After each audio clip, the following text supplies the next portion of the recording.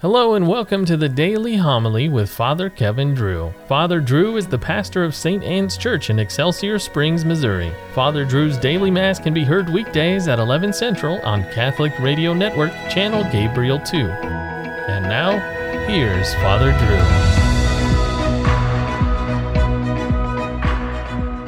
Drew. A reading from the second book of Samuel.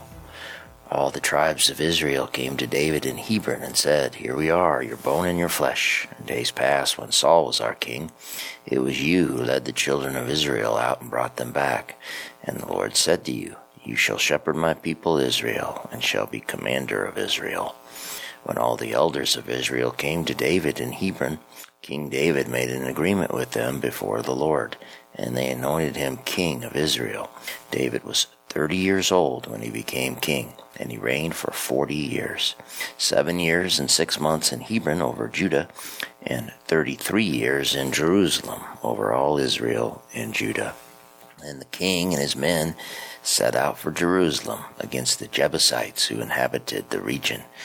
David was told, "You cannot enter here. The blind and the lame will drive you away," which was their way of saying, "David cannot enter here." But David did take the stronghold of Zion, which is the city of David. David grew steadily more powerful, for the Lord of hosts was with him. The word of the Lord. My faithfulness and my mercy shall be with him. Once you spoke in a vision, and to your faithful ones you said, "On a champion I have placed a crown, over the people I have set a youth. I have found David my servant. With my holy oil I have anointed him, that my hand may be always with him, and that my arm may make him strong. My faithfulness and my mercy shall be with him, and through my name shall his horn be exalted. I will set his hand upon the sea, his right hand upon the rivers. My faithfulness and my mercy shall be with him." The Lord be with you. A reading from the Holy Gospel according to Mark. The scribes who had come up from Jerusalem said of Jesus, "He is possessed by Beelzebul, and by the prince of demons he drives out demons." Summoning them, he began to speak to them in parables. "How can Satan drive out Satan? If a kingdom is divided against itself, that kingdom cannot stand. And if a house is divided against itself, that house will not be able to stand. And if Satan has risen up against himself and is divided, he cannot stand. That is the end of him. But no one can enter a strong man's house to plunder his property unless he first ties up the strong man. Then he can plunder his house. Amen, I say to you, all sins and all blasphemies that people utter will be forgiven them. But whoever blasphemes against the Holy Spirit will never have forgiveness, but is guilty of an everlasting sin.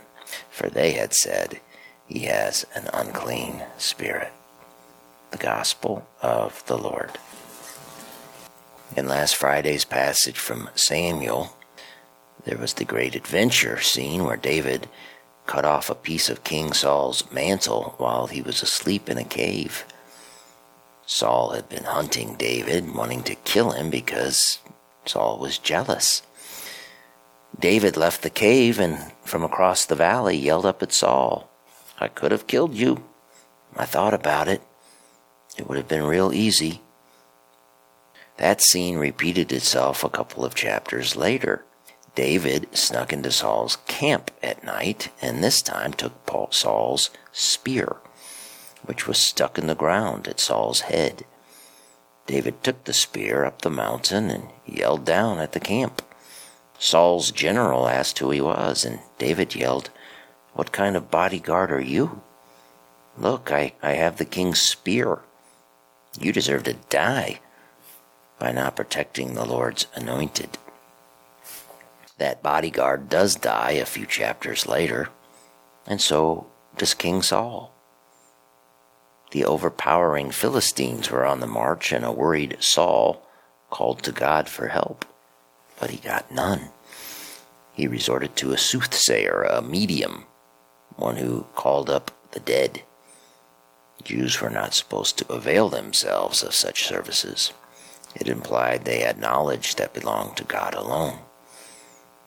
Saul, via a female medium, called up the long-dead prophet Samuel.